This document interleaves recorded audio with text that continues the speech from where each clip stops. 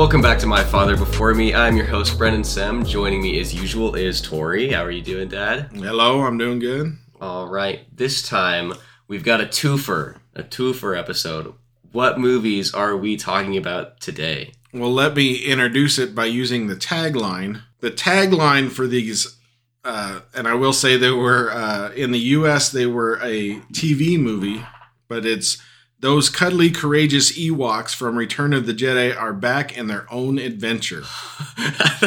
That's perfect. That's exactly what it was. So the movies were, I think they were titled Ewok Adventure back in the day. The first one is Caravan of Courage, and the second one is the Battle for Endor.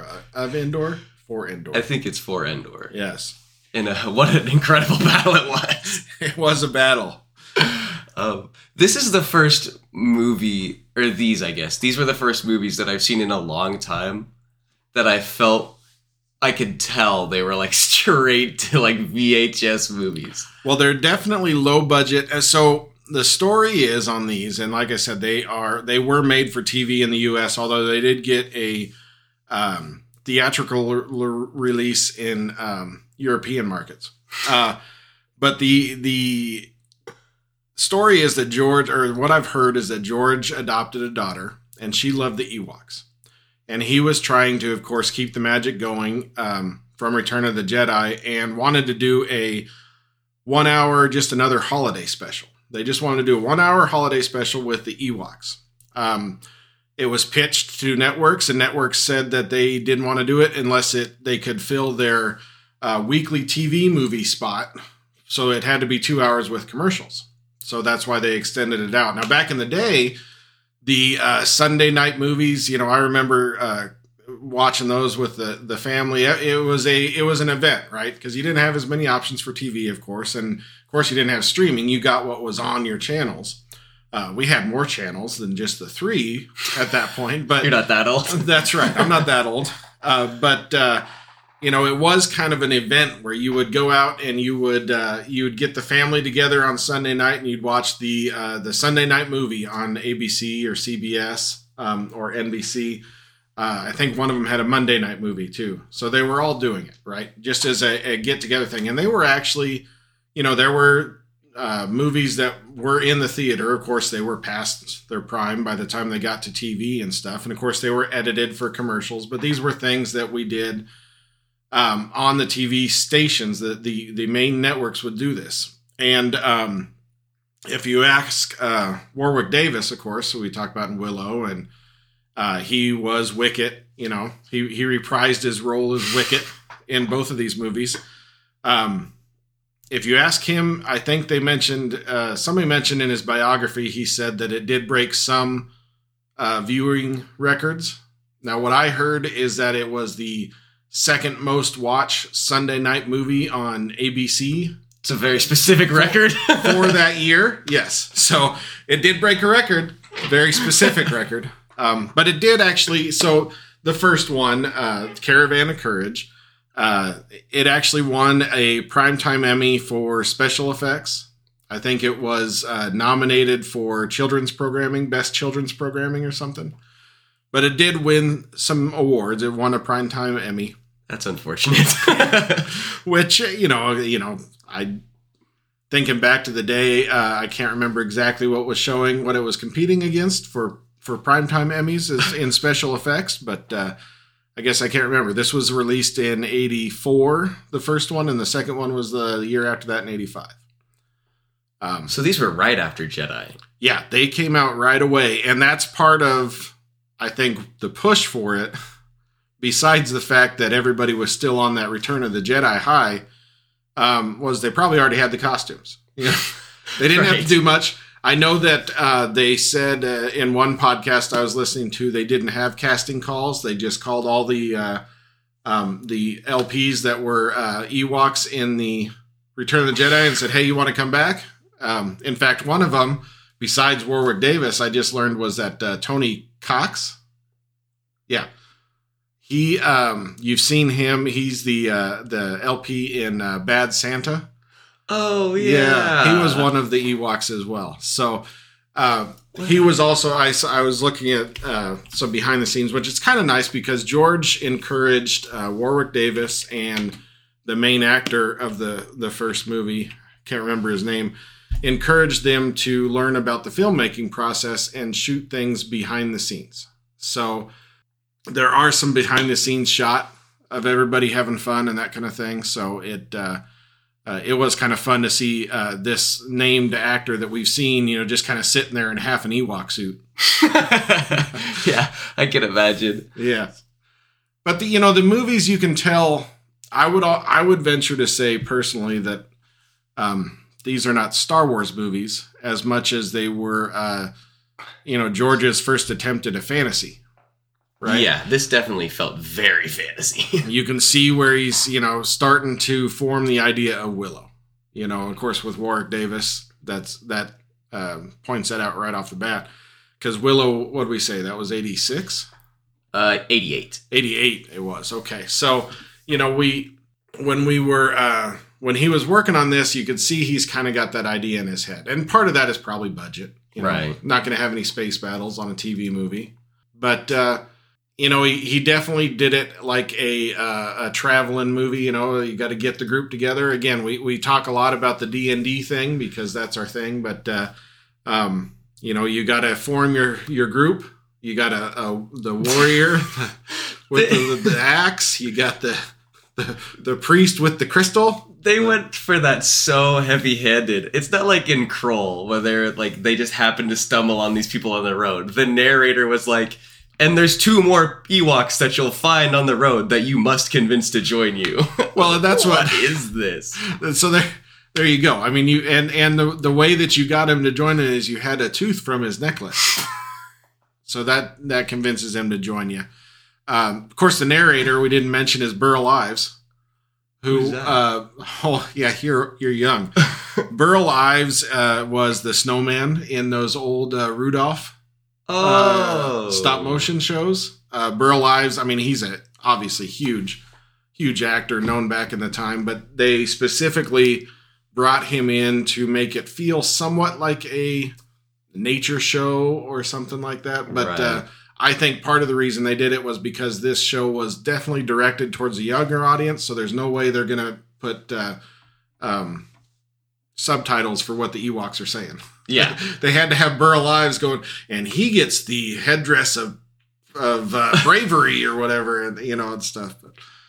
Yeah, it was, frankly, I'm gonna say right off the bat, I think I gave this movie a 4.7. Okay. So. Well, I have to say, so let's see, 80, what do we say, 84, I would have been 9, just came off of Return of the Jedi. I guarantee you we were watching this live. I recorded it on the VHS and played it quite a bit after that. So it was skewed towards me, right? The kid who saw Return of the Jedi and wants to see what those fun Ewoks are doing, and stuff, or wants to see another adventure. But, it obviously has a lot of flaws, Yeah. You can... Well, you're seeing on the little video there, the stop motion alone of that big wolf thing. So for the Tauntauns in Empire Strike Back, they developed a whole new way to do stop motion. They labeled it Go Motion or something like that. And it looked more fluid. Right. But for this, they didn't have the budget, so they had to do it the old-fashioned way. Yeah. And they said, yeah, we're going back to the 50s. It's like, no, it's because it's cheaper to do it that way. And stuff. Although I will say, I was kind of surprised when they, the stop motion didn't look good. But there's some of them shots with that big wolf where they were doing the mechanics of his mouth, like a puppeteer. Yeah. I thought that looked pretty good, even back for the day. That was a good practical effect in that place. So it's just when he was running stop motion, it didn't look Yeah, it doesn't quite mesh. But it was definitely a low budget film, and part of that is, like I said, they probably had the Ewok costumes. Although somebody mentioned that they kind of upgraded them so they could move their mouths a little bit better. I don't know if you can tell that. I know that was in the second one, but in the first one, I remember because I actually took notes this time. I wrote word for word, mouths don't move, ? What is this? Yes. But yeah, in the second one they do. So They heard me. And I think the second one, they actually added bits so that their eyelids would close while they were sleeping. That was something they didn't have in Return of the Jedi and stuff. But so they did do a little bit, but like I said, I'm awful sure there was some cost savings there because they had the costumes already fitted to those actors. Right. You know. And then they shot it in the Redwood Forest. I think they said they're about 5 miles away from Skywalker Ranch. So let's walk out in the front yard and let's film the show. That's and awesome. stuff. So it was definitely a cheap, low budget kind of thing. Of course, it's made for TV.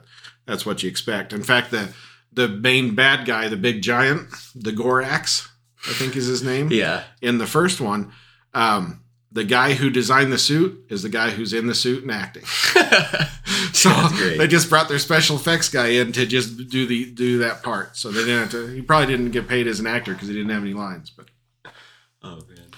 There was one scene in this movie that sticks out really like sharply in my brain, and I couldn't tell you like why I remember this, but it's right when it must be shortly after they've started their travels, right, to go find their parents, and like the horses get away, or not a horse, but like the mule that's got the little girl in it just like runs off, and the warrior Ewok, he chases after it on a horse.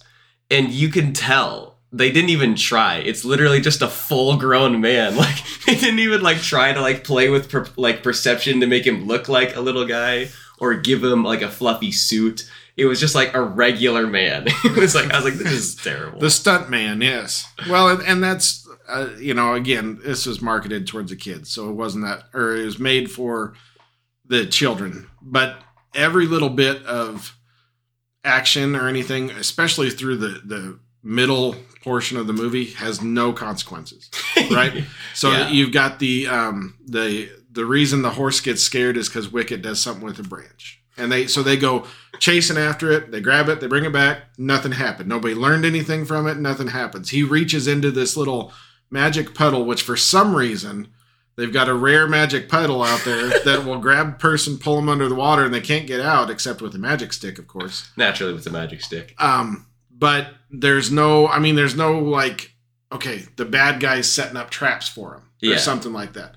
This is just for some reason out in the wild, there's a puddle that does this, right? He didn't learn anything from it. He didn't learn not to touch things, or anything like that. So when you're doing that, and like I said, this was originally planned to be an hour show, and they needed it to, an hour with commercials. They needed it to be 2 hours with commercials. So they definitely had some filler. But even that one scene where they are going to get the magic sap for the little girl, and he walks over and plays with the little birdie thing in the tree, and it turns out to be a lure to get his hand, Yeah, and he pulls it out, and it's like a massive lizard that's head is bigger than his whole body. Right. Well, interestingly enough, that is the same thing that they used in Empire Strikes Back. It's the same puppet. Really? Yes. Of course, it's coming out of an asteroid in Empire Strikes Back, and it's as big as the ship. But that's so funny. But yeah, they just threw some goo on it and made it a tree thing. But even then, that's the thing. He gets bit by this tree thing, right? They get, he is all over his arm. And you'll notice that he gets bit in the right arm, but later he's looking at his left hand because it's injured. So obviously he got a little flub up there. Yeah, and it's not even like a bite. It's like a rash. Yeah, and all it comes down to is the little medicine man Ewok is wants to help him, and he says, no, take care of my sister. And then it's never, and he says it's okay, and it really is, because it never comes up again, right? Yeah. But again, that's action. He didn't learn anything from it. He didn't learn not to touch things. The only thing maybe that's there just to have him say, take care of my sister, not me, right? Maybe there's supposed to be a little character there. Well, right? yeah, they've got to show that he's not a complete, just selfish jerk, because the whole rest of the movie, he's literally just the worst person. Right. Granted, he's 12, but he's like the worst person. And he, obviously they picked him because he has the hair of Mark Hamill, and stuff. I mean, Yeah, and he's literally wearing like the Luke flight suit. Yes. Like they didn't even put any effort into. They were like, "Yeah, this is Luke, guys. This is our new You're Luke Skywalker." Yeah, and the little girl I heard on a podcast, and I didn't think about it, but she's the spitting image of little Drew Barrymore from E.T. Right? Oh yeah. So she's got the same blonde curly hair, and she's not as good an actor, but she's got the same curly blonde hair, and you can. Some of the scenes where they're running through the woods are like when they're running through the woods chasing E.T., and stuff. Right, So there's some imagery there maybe to pull that in. But, so the first movie was an introduction to everybody, right? Yeah. Yeah. Yeah, you could put it was an introduction where they introduced as little as humanly possible. Yes. Because they didn't explain anything. All it was let's give everybody, and I will say, some of the behind the scenes are that, George Lucas pulled people that were, he even mentions it in an interview that he pulled in people who were kind of new to production work, right? New people at ILM, people who they pulled people in doing jobs that they didn't have before because they wanted to learn things. So, the whole purpose of this, like I said, was, or at least some purpose of it was for him to get the fresh faces at ILM and the fresh faces at Skywalker, Lucasfilm kind of involved in a project that wasn't too, what do you want to say? Too big. Too big. Yeah. It's a low stress, low stress That's project, a good way to put it. and stuff. So, and that was what he wanted to do with it. In addition to, like I said, making a made for TV. So this was, his idea of taking Star Wars to TV, which obviously we're doing a lot better with that now. Speaking of taking Star Wars to TV, quick side tangent. I'm surprised they haven't put Ewoks into any TV show yet. They really have kind of run away from the Ewoks. Which sucks. Now, did they show up they never showed up in Clone Wars or anything? No, not well, because I think that's the point of like them going there in Jedi is that like nobody knows about. That's true. It's an off moon that nobody even thinks about. That's a good point. So, and I'd done some. I did research for this movie because I was like, all right, I gotta at least know something, unlike the other movies. But yeah, evidently that whole sector was all wild space up until like 3 years before the fall of the Republic. Interestingly enough, so they had like just basically discovered it. So that's where they could start building the Death Star, and nobody'd kind of know about it. Yeah, because they teased they were building the Death Star back in Attack of the Clones, right? Which I'm still mad about. They didn't have to be so ham-handed with that. What's this you've got? He's like, we have to hide the weapon, and it's a massive hologram of Don't the Death lose Star. these plans. Well, so, on another side note, I saw a thing, and I'd have to go back and watch the shows, but somebody says at some point in Revenge of the Sith, when they go into Palpatine's office, you can actually see on 2 different nightstands the plans for the Death Star sitting there. No way. They're kind of in the background and stuff, but they said, yes, he was very good. He had 2 plans in case one of them got lost. I'm thinking, what? They're just sitting out on his desk? Open? Of course, you never know, what his plans were. No matter what, he had the clones in the background, so maybe he also was saying the Republic needs this or something. Yeah. I mean, I don't know. Yeah, every time I go back and rewatch, I'm always like, God, how could the Jedi be so stupid that they missed this? Which I guess is the point. That's the power of the Sith, duh. And the hubris of the Jedi. That's Can't right. forget that. They got too complacent. Well, anyways. Yeah, so speaking of timeline, so I've heard 2 different things. Some people have said that I think originally the canon for these movies, these Ewok movies, were that they happened before Return of the Jedi. Oh. Which, when we get to the second movie, Wicket's talking. Yeah. Now part of that is, I think part of that is because they didn't want to pay for Burl Ives again to narrate it, even though they got Wilford Brimley as the actor. But which I heard a thing on a podcast. They had the second movie had Wilford Brimley, who that same year had Cocoon. I don't know if you've ever seen that one, but that was a huge hit. Of course, I've heard of it. I haven't seen it. Award winning, great. It was a good movie. It's just a fun old person drama, but I enjoyed it, and I was a kid at the time. And it had the so the dad from the first one didn't come back. So the actor they brought in was the guy who was the principal on Breakfast Club. Oh, I didn't even realize. Yeah, that was a and different he's been in. They do look very similar, and I'm looking at him. I was watching the second one, I'm like, is that him? And then I went to the first one and looked. Well, no, it's not. And then I realized the second one is a different actor. But so they brought in the whole family to die. They really did. That was so dark. It was kind of the trivia on IMDb, and I take this as you will. It says that Mace, the dude in the Skywalker flight suit, he he's arguably the main character of the first movie. He has 33 seconds of screen time in the second one before he dies off screen. Oh, that's so funny. I didn't even see him, so I must have been in like the 1 second I turned away. Well, yeah, so there's one part where the battle's going on at the very beginning there, and Sindel runs up and sees her mom's already laying there hurt, and Mace is trying to defend off the bad guys, and then she goes to run and get her dad, and you see an explosion in the background. And that's it. And then she looks at her little handy-dandy watch thing that shows the lights going out, so they're dead. Wow, what a... But, the reason for that is that George and his daughter were watching the show Heidi. And I don't know it. This one I didn't watch when I was a kid. But what I gather from it is that it's a story about a little girl whose whole family died, right? So he wanted the second movie to deal with death and that kind of thing for kids. Now, I will say that the second movie had a disclaimer on the beginning, and let's see. I got this off of IMDb trivia, but it says, when the film aired on ABC in 1985, a viewer warning came on to warn small children and younger viewers of the film's content. It said, tonight's continuing fantasy adventure of Sindel and the Ewoks contains some scenes of suspense and jeopardy, which may be too intense for very young viewers. So they're saying, that kind of hurt, and they gave it a PG rating. Parental guidance is suggested, and stuff. So they're saying that might have hurt the second one a little bit because it is aimed towards the kids. Right. But then they put that warning right up front, and stuff. And back in those days, parents paid attention to those warnings. Nowadays, parents are a little bit better about doing their own research, whether shows are good for kids or not. But back in the day, the MPAA kind of told you whether that show was good for your kid or not, So I think maybe that hurt it a little bit, but that's what George wanted to deal with, from that standpoint. He wanted to move on and tell a story of death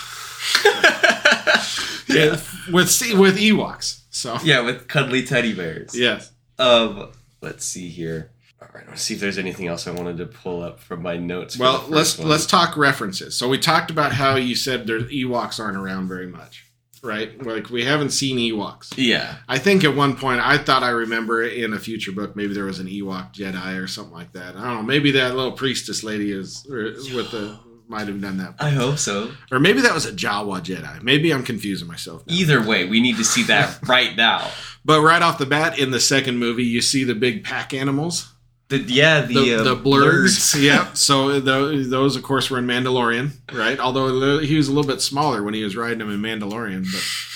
But so the blurgs were a thing. And then I don't know how true this is. Now, this is where I get some scrutiny on IMDb trivia, whether somebody just made this up or whether it's canon. Right. But the witch lady in the second one, they say that she's actually a Night Sister, which we know from the the Clone Wars, the Darth Maul's Dathomir or whatever, isn't that the place? So with Darth Maul and all that stuff. She doesn't look anything like a Night Sister. You're just saying that because she has magic. Yeah, she must be the Endor version of a Night Sister.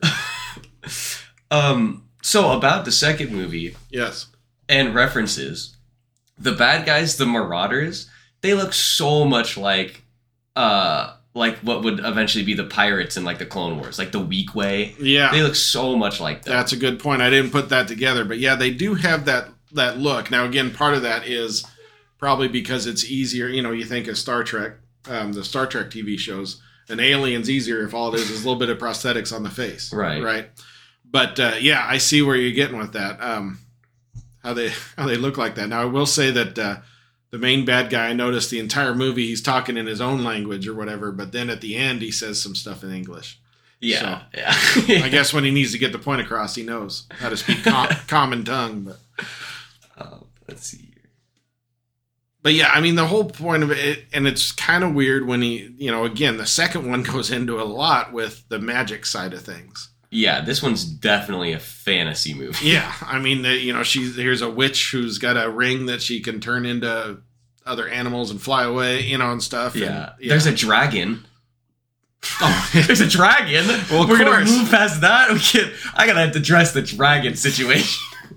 That was blink if you missed it, dragon. But yeah, that was so dumb.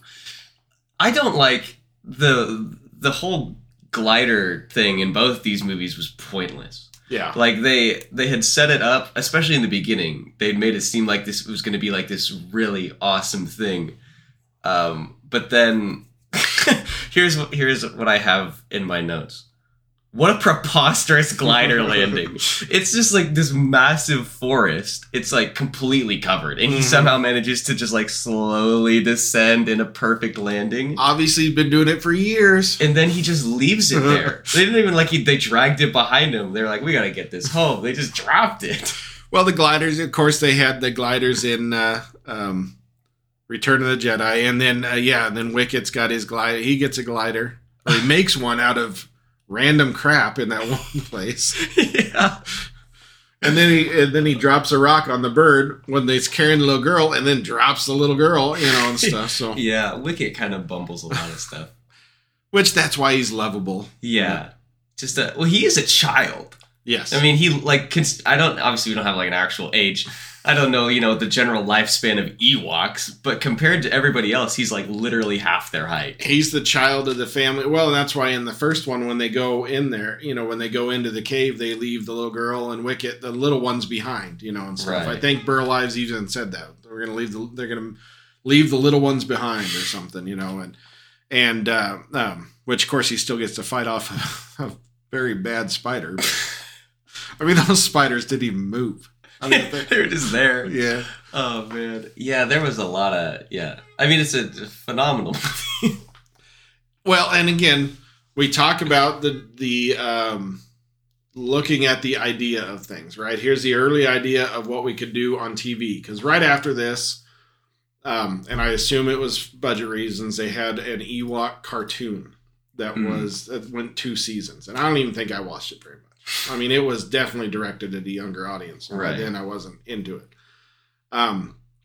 So you can see where they're trying to build a TV presence for Star Wars, because that's, everybody knows that's the way to go, right? Obviously, nowadays, we know that's the way to go. Right, for sure. At the time, they were trying to build it up or try to make it work, and it just wasn't flying, but... Yeah, well, that's because they put no effort in. Right. They put no effort in. Well, and that's the thing. So we talked about, and I don't know if we've mentioned this on the show, but we talked about Clone Wars. The first few seasons, right, or at least the first couple for sure, and the Clone Wars movie that started, that was the pilot for the series, that was definitely directed towards young kids. Oh, yeah. I mean, Stinky the Hut or whatever, and that kind of thing. So that was definitely directed, but then, of course, it turned into something. Right? It turned into something that everybody is talking about and still basing stories off of. Right. Because of the writing and the planning and the development of the series got more adult or more complex. Right. Yeah. And that's something that Shade and I have talked about on the main show, is that we talked about in relation to Avatar just last week's episode, or whatever, the last episode sure. At the time of this recording. Yes. It went up today. But we talked about how, those shows, especially like season 1 of Avatar, they start off, really childish. Right. Obviously, Avatar's slightly different because, okay, let me restart. Avatar and the Clone Wars are analogous in a lot of ways, because in the beginning, they're obviously angled towards kids, but then they have this, overarching theme of like a massive war where everybody's dying. But then, in Avatar 2, but then Clone Wars 3, they start to actually address those things more and care about a story. Right. Yeah. And that's the difference. And that's why it's a, I wouldn't say a cult, but it's a cultural thing. Nowadays, people even my age and from my age to your age know about Airbender. I hear people talk about it all the time on podcasts that are my age, because like you say, the storytelling turned into something that was more dramatic and made for, having that complex storyline while still entertaining younger kids. Right. There was always the episode where there wasn't anything major going down, but it was always kind of on the side or something like that. But even in those episodes, even in the heavy episodes, they could get it going. They could have enough of that story in there that it made for an overarching story that was pretty cool. Right. And I think that sort of like demonstrates like a change in, I don't know if this applies to all kids shows back in the day, but it feels like in that sort of early thousands era, they started to figure out, I guess late 90s too, they started to figure out that like with children's shows, the way to make ones that are going to be popular long after they're done is to do ones that, they look like kids shows, but then they tackle those themes that people who are like, age 13 and up are actually going to latch onto and then, go back to and revisit over and over again for the nostalgia like I will. Right. Well, and if you also equate that with, the digital overlord for Star Wars Disney, we think back to when the Disney animated movies really kicked on. Now, granted, the classics are the classics, but they were directed as cartoons. But you go to, as soon as you start hitting Aladdin and Lion King and then into Pixar stuff, right? Toy Story and that sort of thing. They're fun for kids, but there is definitely serious storylines that get, even more grown watchers attached to them. Right. And that kind of thing. So it's doing the same logic there. And I think that's where, like I said, the Clone Wars and stuff is working great. Now, some of the stuff, we, at the time of this recording, Andor just got done. That's definitely not aimed towards kids, but it's still, that is aimed towards the prestige drama crowd. Right. In the Star Wars, right? If we're talking about the people who, the prestige dramas are, Breaking Bad and that sort of thing, or even Sopranos. And then you go into Andor, that's the crowd that's enjoying stuff like Andor. Right. These movies, the Ewok movies, were not that. They were they were of the mindset that we just need to make money and make action figures and make kids shows. Right. And that's again why we're doing this little experiment here where I'm making you go back and watch the old stuff. It's not because I'm not showing you the top 100 movies of all time by any means. I'm showing you, we're trying to see where it came from, where it started, and how it's progressed. Right. Just in your lifetime, let alone mine, and stuff. So, well, I guess, 85's my lifetime. Yeah, you were alive. You weren't alive. That's pre-you. But yeah, so, the movies, obviously, these two movies were obviously a thing. They were a cultural thing on TV, like I said, and part of that was just because of the TV atmosphere. And, part of that, again, is, and we talked about it a couple times, but by the time these were out, it was super common for people to have a VCR sitting there. So when you had your movie of the week, hit the record, and now you've got a movie that you can, do your own streaming of at any time you want, right? So, they came out with, obviously they put these out on VHS and stuff without commercials. But anybody who had a VCR could also record it and have it anytime they wanted too, and stuff. And that was, I bet there's, people go back to those days and there are peoples with just libraries of VHSs that were just recorded off the Sunday movies. Right. Because that was their movie collection. That was the easy way to get a good movie collection going, and stuff. So, or to have, like I said, have your own streaming service. You had your library of things. You could pop in there and watch it anytime you wanted. But I think that's why these movies did what they did and why they're kind of around. Now, again, for a while, they didn't want to talk about it. Yeah. Like I said, there's two opposing views here. If it happened before Return of the Jedi, why didn't Wicket speak in English to Leia in Return of the Jedi? Right. If it happened after Return of the Jedi, why were they, shocked about humans? They've seen humans, right? And stuff. Yeah. So I've heard two different things. I've heard that this happens between Empire and Jedi, and I've heard that these two movies happen like 150 years in the future, which if Wicket doesn't grow that fast, I feel bad for Oh, him. man. But, yeah, I don't know. I think obviously the only way that it makes any sense is for it to be after Jedi. Either way, and now again, we talk about the audience, and the audience wasn't there for continuity, and I would argue back in that time, nobody cared about continuity. I would argue George didn't care about continuity when he decided that Luke and Leia were brother and sister, Yeah. But, that's beside the point, I guess. So, I don't know. But like I said, these movies were there. They were a good fodder for us young kids to get a little bit more Star Wars, which, you know, if you think about it at the time, we didn't have any more Star Wars till 99, right? Right. Yeah, that's when that's when Phantom Menace came out. Yeah, because Attack of the Clones was 2002. Yeah, 99. I was I just started working in Lincoln. Yeah, I remember that. So, yeah, okay. Trying to remember. But yeah, I mean, like I say, it was pretty good. I think, one thing I did want to say, maybe you can do some clever editing, put this back in the conversation. One thing I heard that was kind of fun, you know, we talk about these movies, story by George Lucas, they both say in the credits, but of course they're written by other people. Sure. One of the stories for the second one, there's two new directors. They got the job because they kind of bashed on the first one. They said, this is what we think an Ewok movie should be, and that's why George Lucas hired him to direct the second one. Well, and at the time he said, we're not going to hire a writer. You guys are writers too, right? So he had them write it. And he said, well, and I guess what it was they were working with storyboard artists and they were writing the story. They would send it up to George in his office, and George had 3 stamps. There was okay, trash, or CBB, which meant could be better.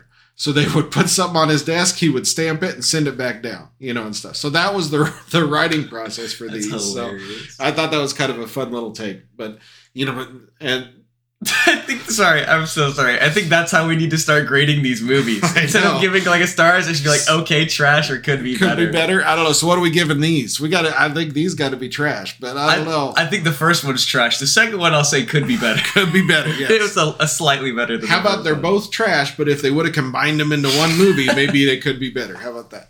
But yeah, I thought that was pretty interesting. That is hilarious. It's a fun way, and like I said, you know, we talk about, you know, George. And one of the things I noticed, and I don't know, you know, everybody bags on little dude in Phantom Menace. Can't remember his name.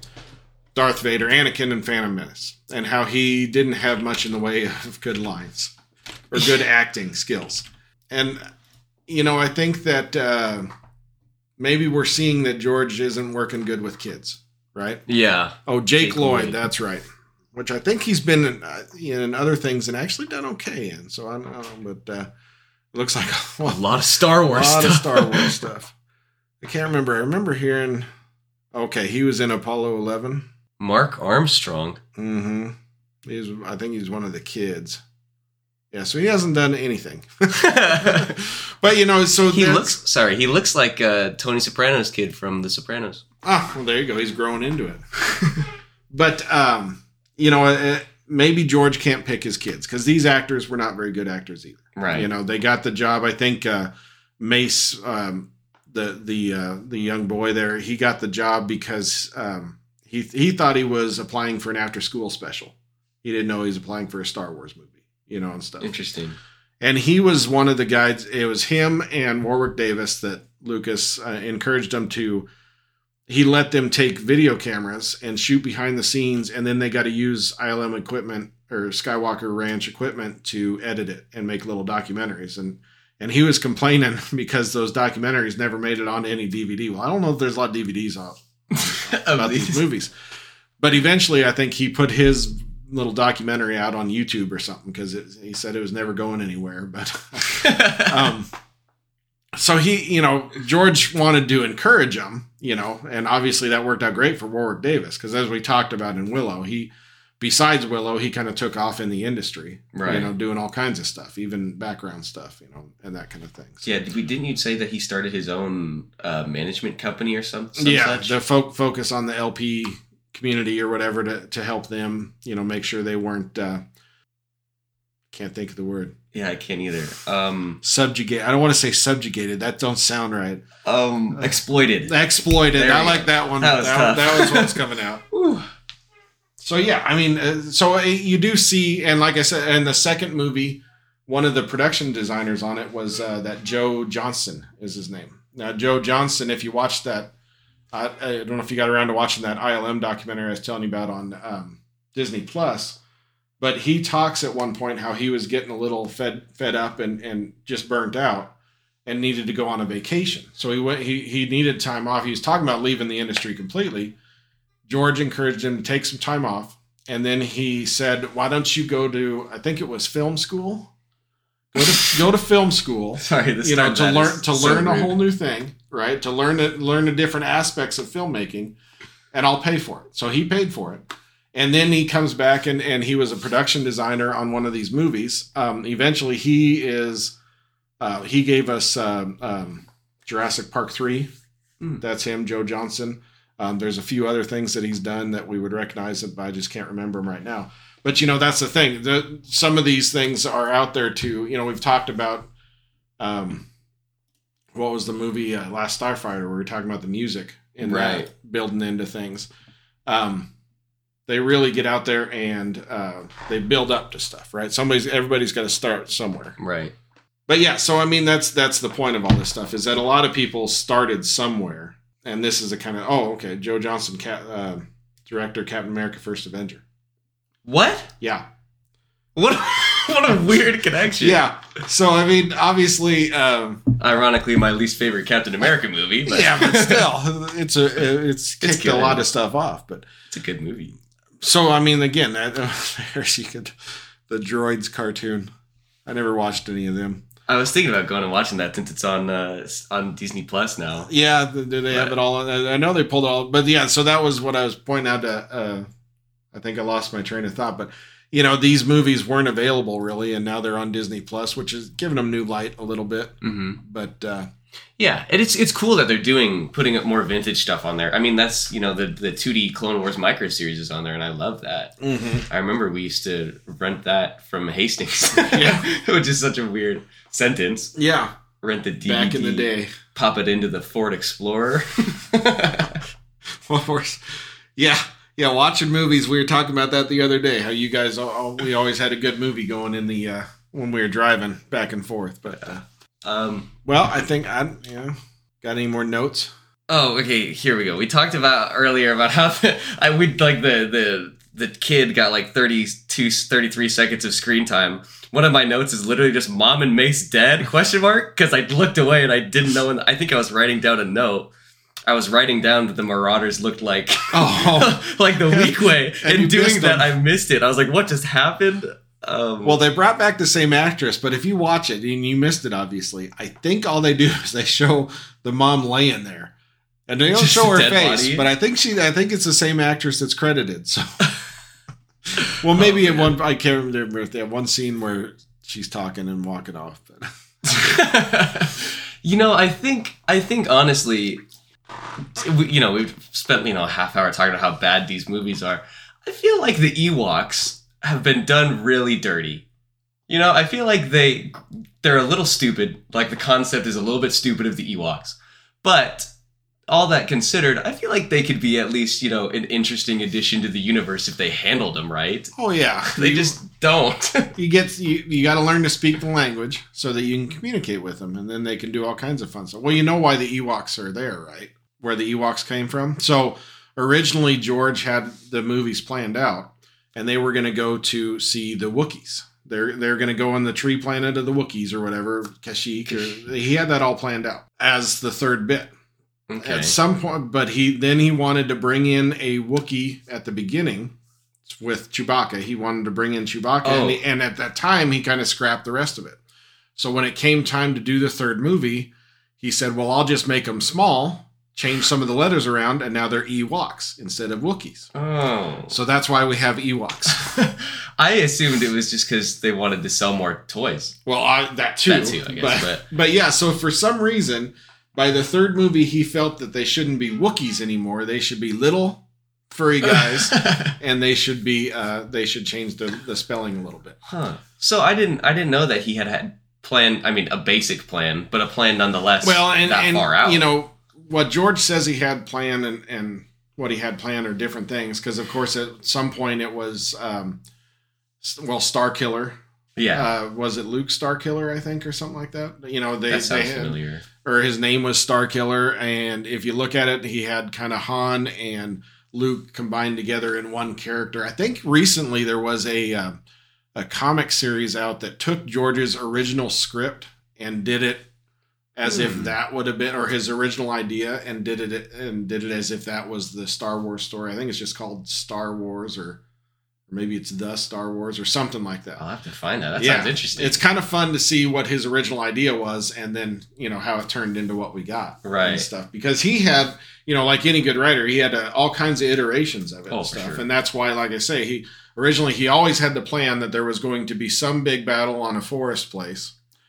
But because he couldn't shoot that in the first one, he had to truncate that idea, but he still wanted something. He still wanted the Wookiees in his show, so that's why he brought in Chewbacca. Well, then when it came time that he could do that, he didn't want to do more Wookiees. He just did.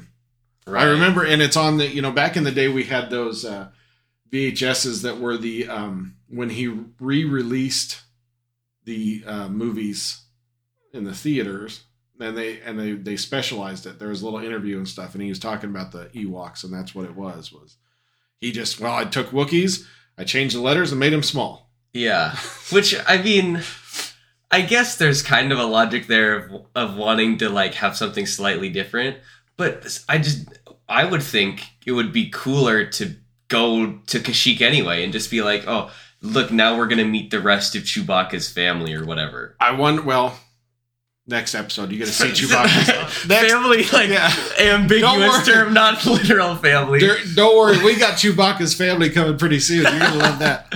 But so I will say, and I think at some point you're also doing the, if they showed up on part of the Ewoks in Return of the Jedi is, well, short help's better than no help, Chewie, right? That's what Han says. Right. I think he wanted to go with more of the underdog. It's like, well, these people, I mean, the Empire wouldn't have built a shield generator protecting the Death Star when the Wookiees were there. Now, I will say that in canon, weren't Wookiees used as slaves, so maybe that would have been smart, right? I think if you go back, the Wookiees were actually used as slaves to build the Death Star.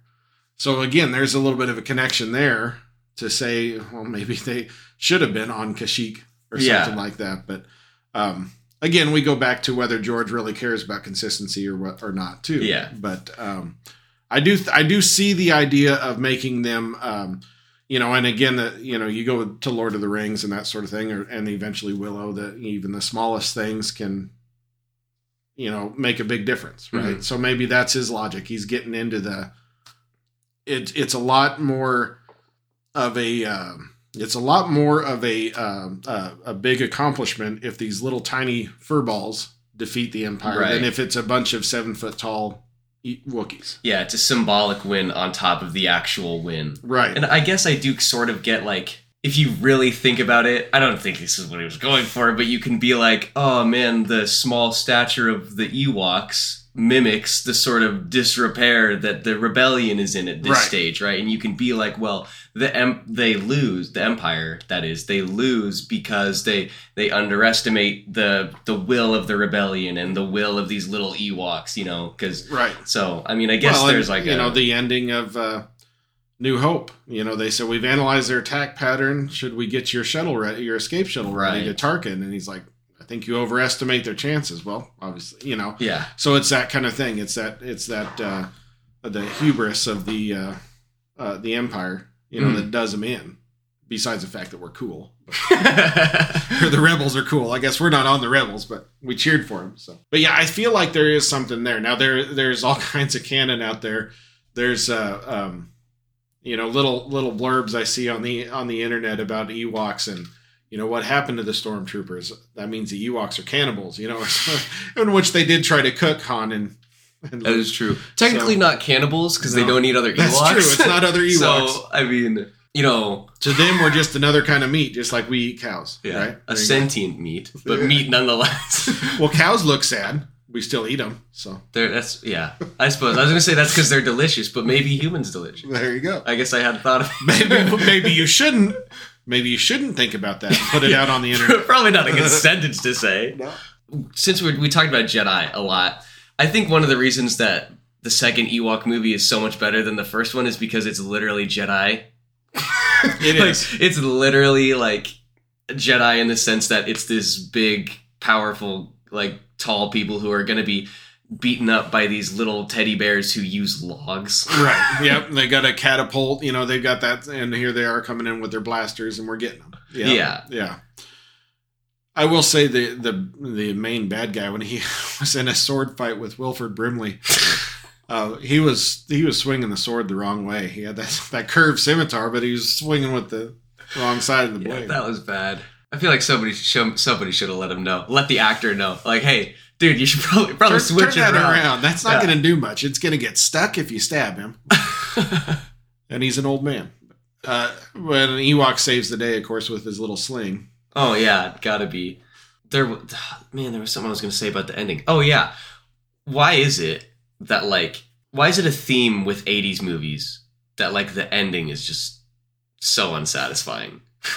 Like, every 80s movie, the end is just unsatisfying. I don't know. They saved the whole Ewok, the battle for Endor saved Endor. I don't know how that's unsatisfying. I forgot. I literally looked this up right before you got here, but the Marauders got beat back so bad by the Ewoks that evidently in this canon, like somebody went back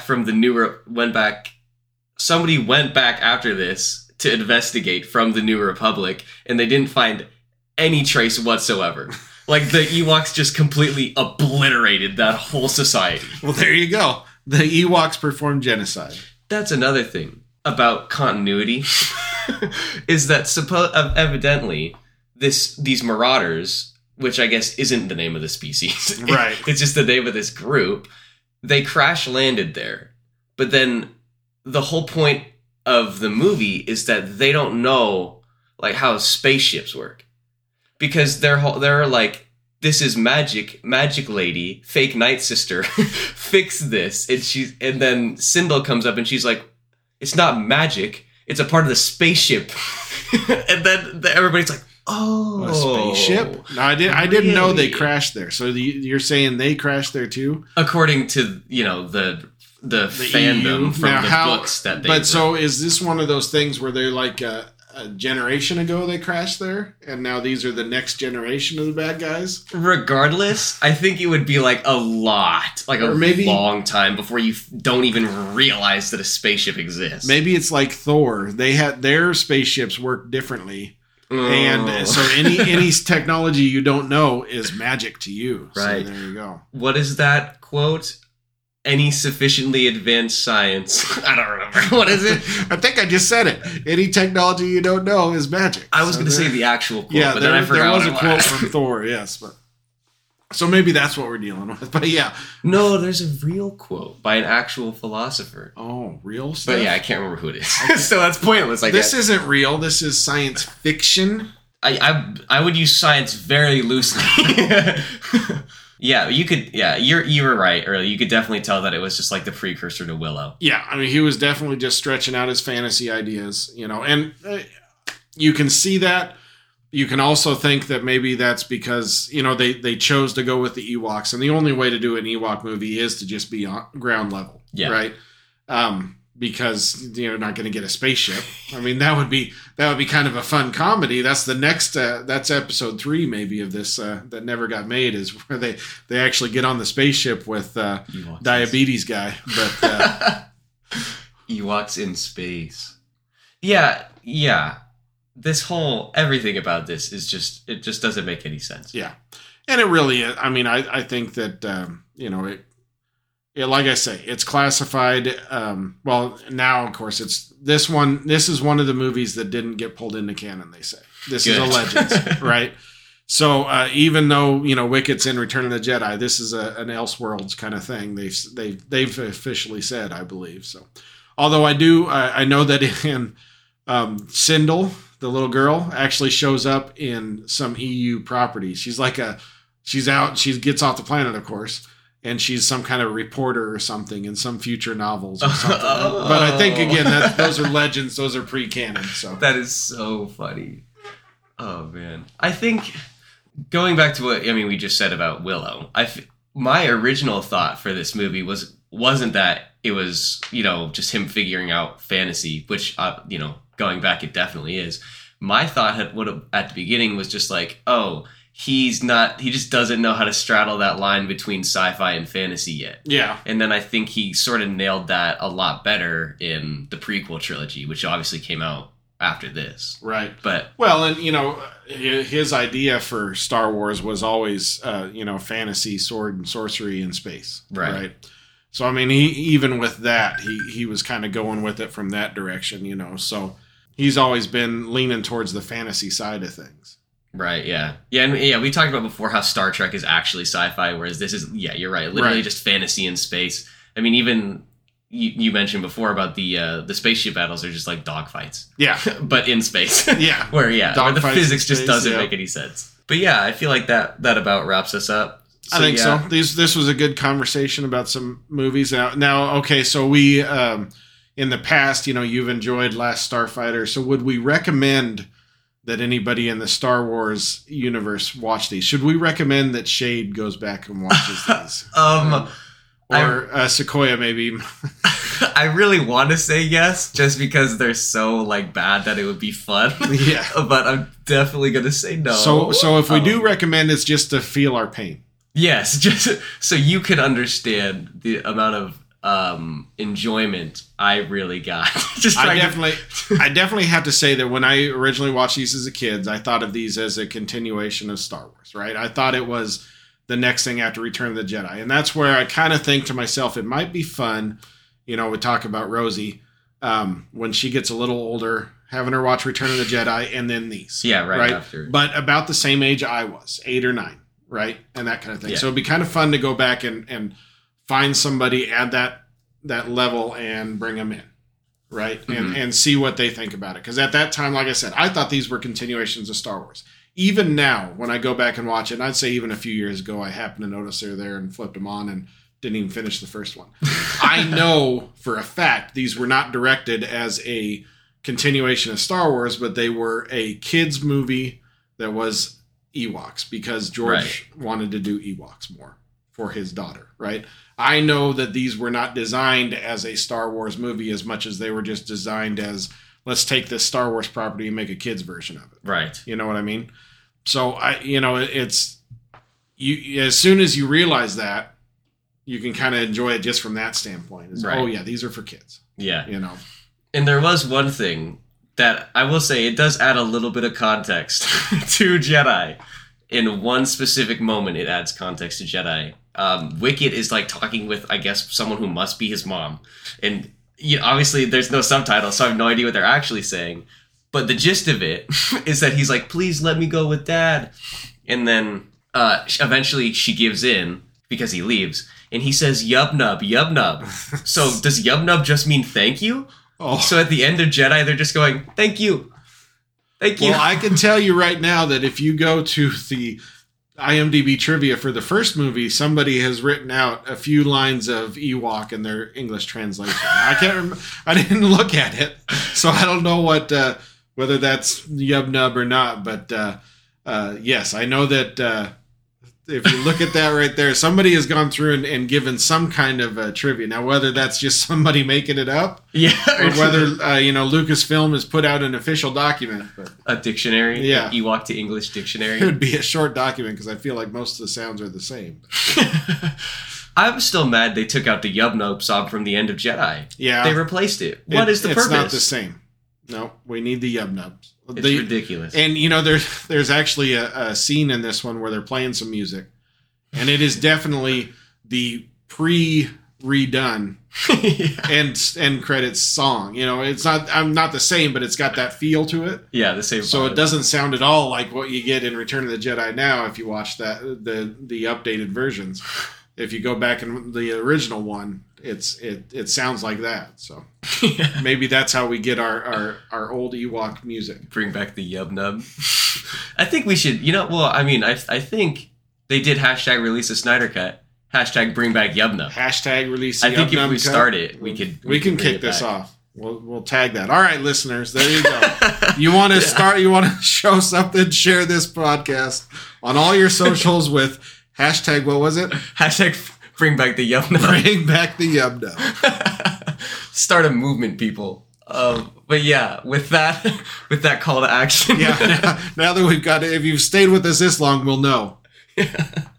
If we get the yum nub. That's right. If All we right. get the yum nubs. We will catch you in 2 weeks' time, where we will be. I'm actually going to tell you because I want everybody to watch this before we do the episode. We'll be watching the Star Wars. Is it the holiday special? Is that what it's called, or a Christmas special? I think they call it the holiday special. It's from 1978.